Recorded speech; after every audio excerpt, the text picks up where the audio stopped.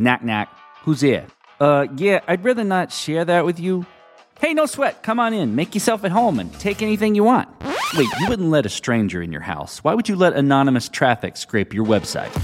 Introducing IPinfo's Privacy Detection API, a fast and simple way to detect malicious traffic.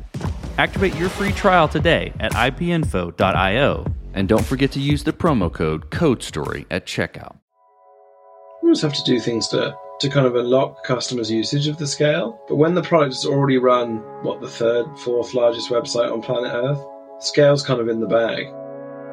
We're actually scaling down at this point. We're trying to scale down tech that has run at the most extreme scale and make sure that everyone can use it. We bring it into the hands of everybody, which is a kind of a different challenge. Other database companies, when they take on their biggest customers, it's a real risk. They really have to make sure they can manage that scale. We kind of have the opposite. We're just like, well, as long as you stay smaller scale than YouTube.com, I think we've got you covered. Hi, I'm Sam Lambert, CEO of PlanetScale.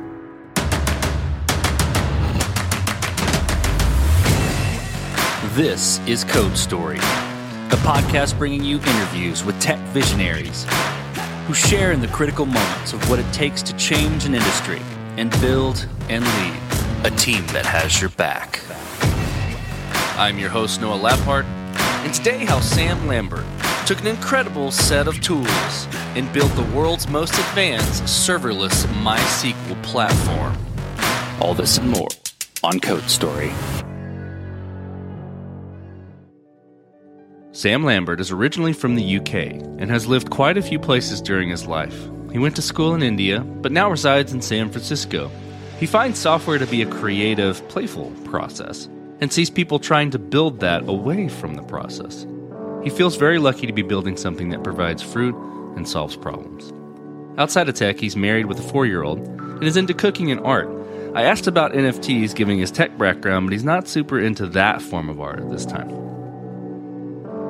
Sam spent time working at GitHub as a VP of engineering, specifically focusing on infrastructure.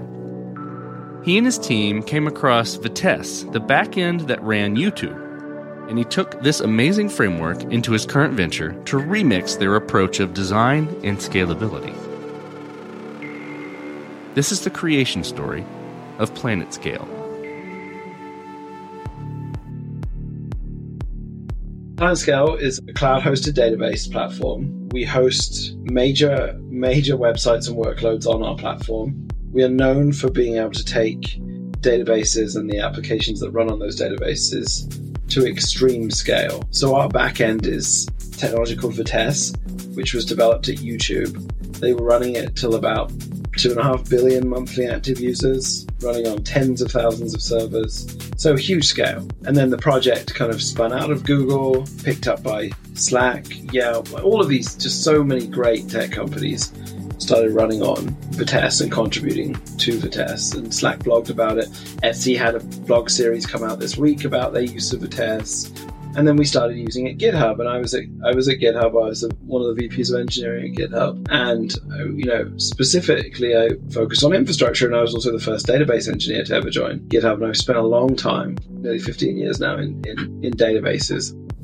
We came across Vitess. It did exactly what it was supposed to do. Incredible technology. And then I eventually found my way to PlanetScale, and we kind of took a bunch of the folks came from GitHub alongside me, and we rebuilt the cloud product to really remix and mix the DNA of this incredibly scalable backend database and the presentation, form, function, and style of GitHub, or at least GitHub's design philosophy and how we build for developers. So this team that's here, we built a platform that has 100 million developers on it, something that has never been done before, and we're applying that to running a database. So, going back to what the product does, it's kind of the best database you could pick on day one of your company, and it is proven and does run the back end of many public companies. And so there's not really other database out there that kind of can claim to be exciting and innovative and work for developers at any scale. And that's really what we're about. Let's dive into the MVP then. So this will be interesting to see where this started. How long did it take you to build, and what sort of tools did you use to bring it to life? And now, I hear you talking about Vitess, but give me a little more there. So we had Vitesse. Vitesse runs on Kubernetes, is extremely mature. So that was a really good starting point. The MVP for the cloud product that, many, many thousands of people use now, we actually went from first line of code to out in beta was less than 6 months. And we did that not only by picking tools that were familiar to us, but also taking a development philosophy, and the way we developed was extremely iterative. We would have a demo of what we were doing every Friday. Monday, we would pick what we were doing next, and then we would demo it again on Friday.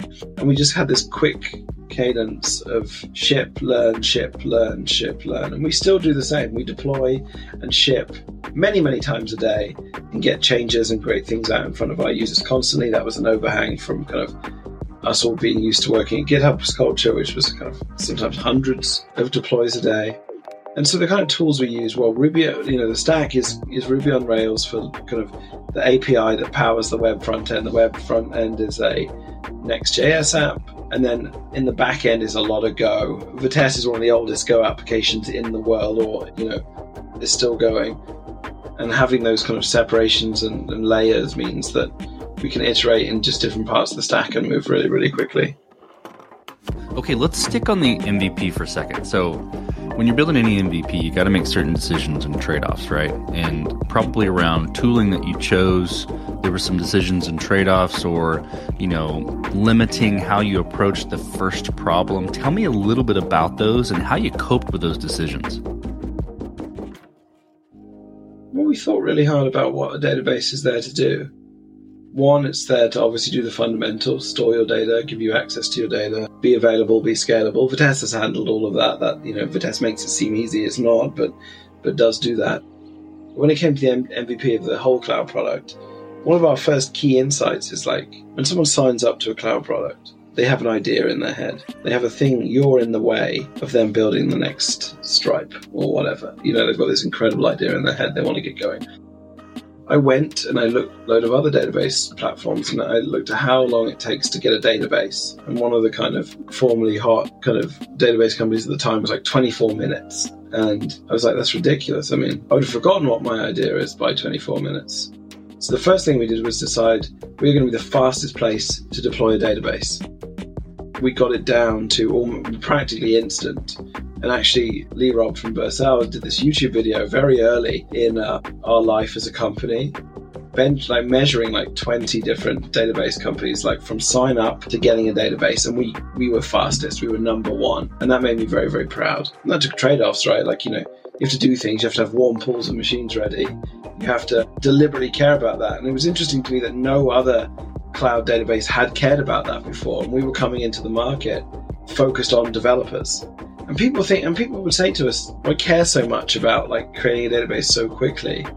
It was really telling that other companies don't do that. And I think it's because they don't quite understand what developers are using their product for. And so we really thought about this and thought about how developers would use the product, and it kind of very much influenced how we did things in the early days.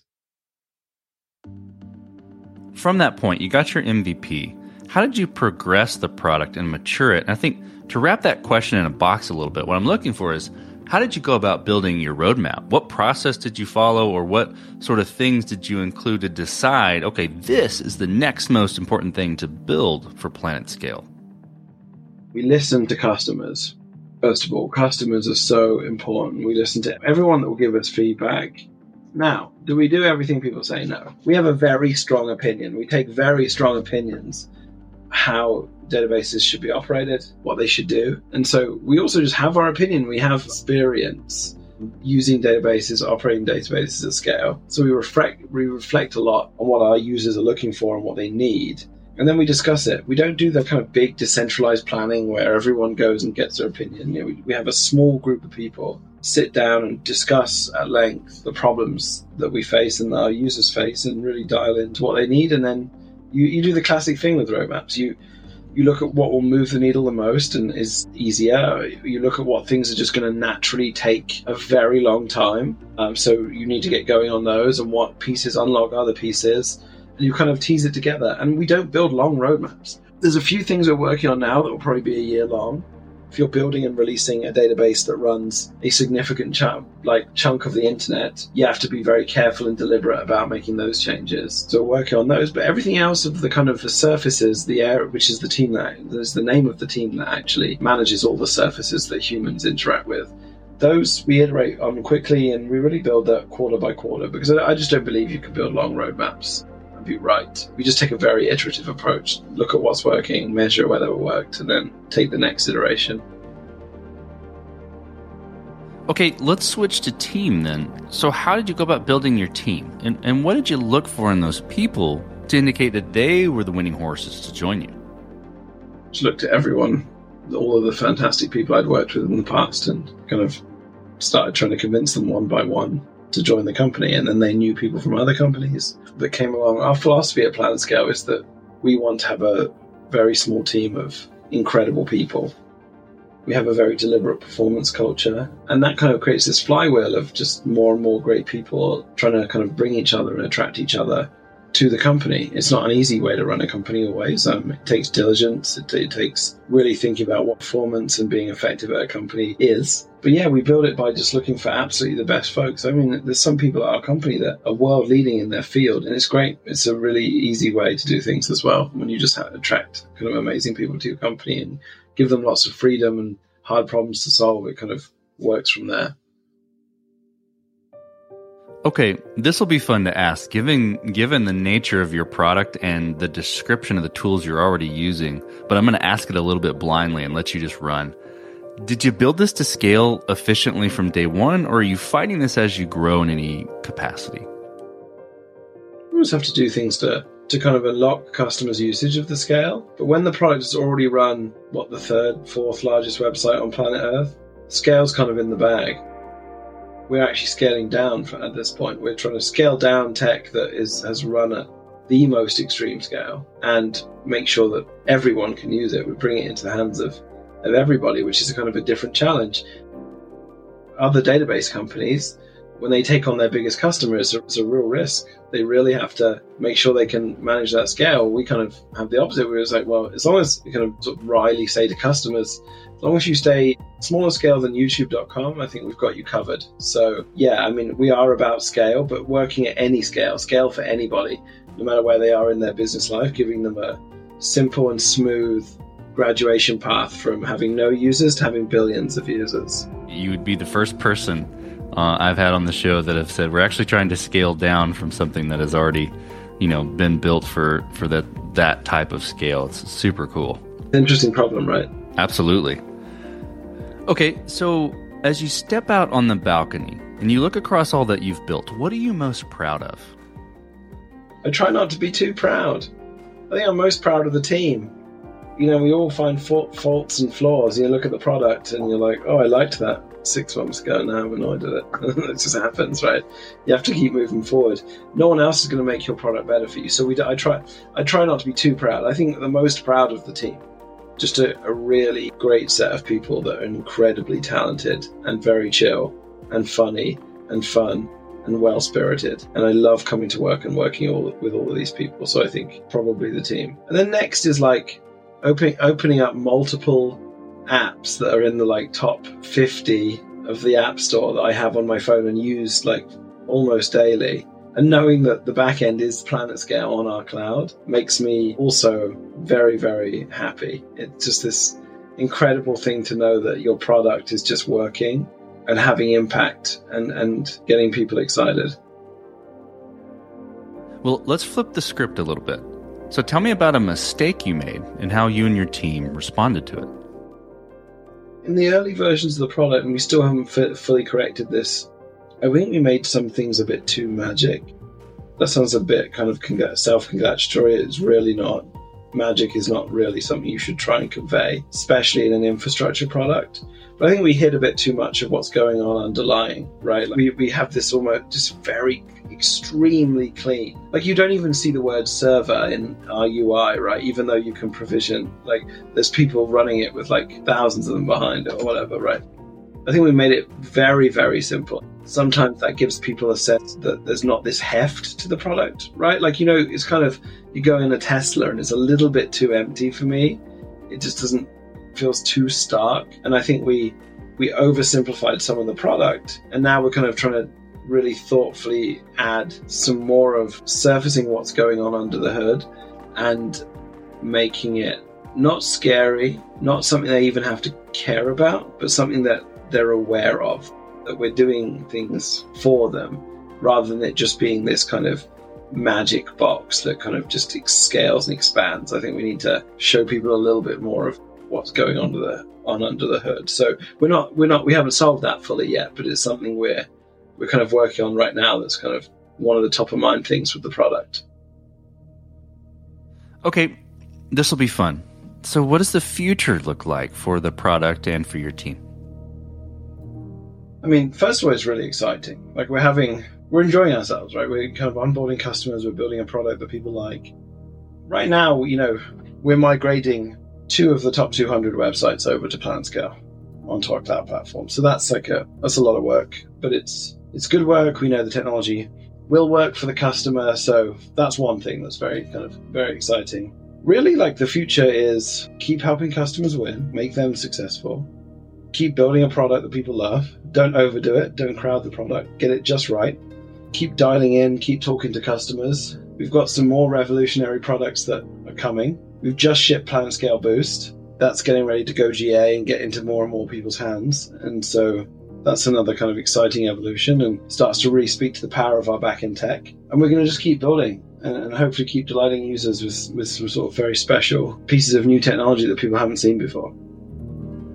Okay, let's switch to you, Sam. Who influences the way that you work? Name a person or many persons or something you look up to and why.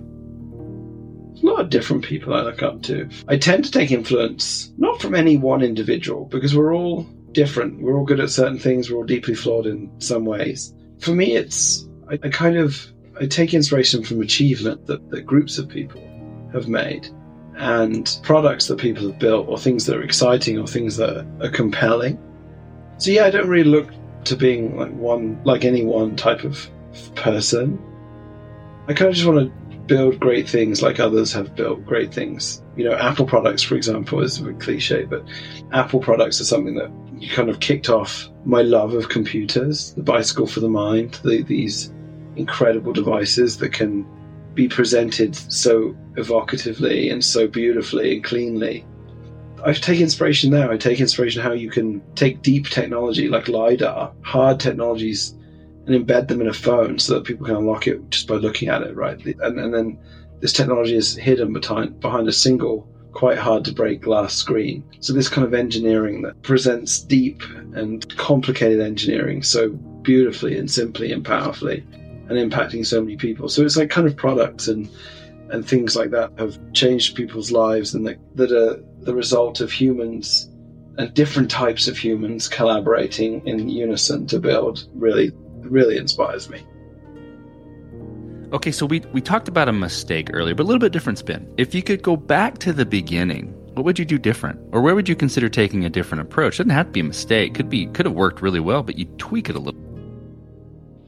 At first, we kind of hid a little bit that we were a MySQL database. Not too much. We didn't exactly push it forward. There's just a massive amount of MySQL databases out there in the world that need modernization and need a modern platform.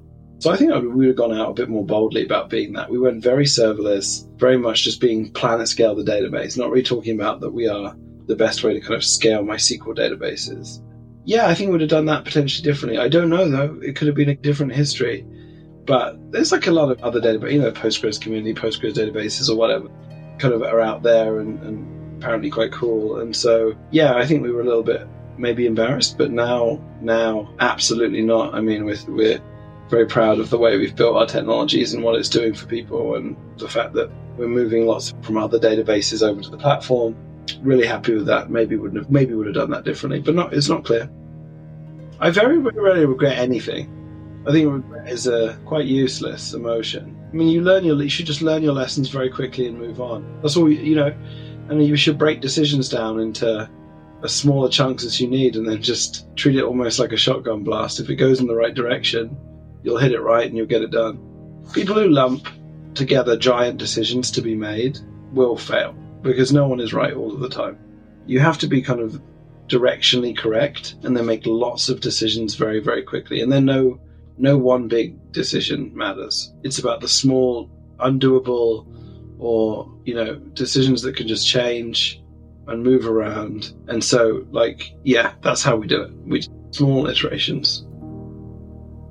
Well, last question, Sam. So you're getting on a plane, and you're sitting next to a young entrepreneur who's built the next big thing. They're jazzed about it. They can't wait to show it off to the world. Can't wait to show it off to you right there on the plane. What advice do you give that person, having gone down this road a bit? Pick good technologies. I know that sounds self-serving, but having scaled now a number of companies, picking bad technologies is way more consequential than people realize. I know people talk about just get it done, go early, ship. Definitely. More important than that is getting something in users' hands. But now, with the kind of new era of serverless and cloud and the way things are, you can pick incredible technologies that will serve you for nearly the entire life of your company, and you can pick them on day one. That's amazing to get that right. Because if you get it wrong and your competitor gets it right, it could be the difference between them winning and you failing. Constantly understand your users, and if it's an early company, don't rush. The early stage, when you have a small group of users that you have constant contact with and that you can iterate with, is the most in touch you'll ever be with your product. Use that time very wisely, enjoy it, and be diligent and learn, and really learn your audience, because it's a lot harder to do in the abstract. It's a really special time to be there doing it. Fantastic advice. Well, Sam, thank you for being on the show today, and thank you for telling the creation story of PlanetScale. Thank you for having me. It's been really awesome to be here. And this concludes another chapter of Code Story. Code Story is hosted and produced by Noah Labhart. Be sure to subscribe on Apple Podcasts, Spotify, or the podcasting app of your choice. And when you get a chance, leave us a review. Both things help us out tremendously. And thanks again for listening.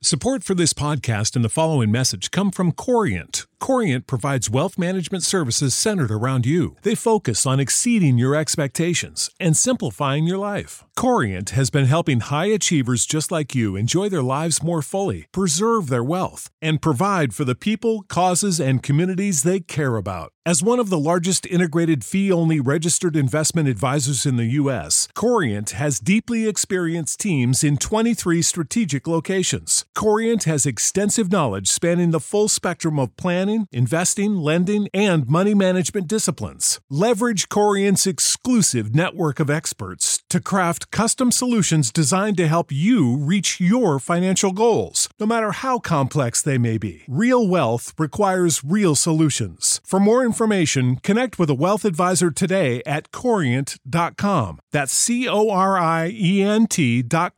Corient.com.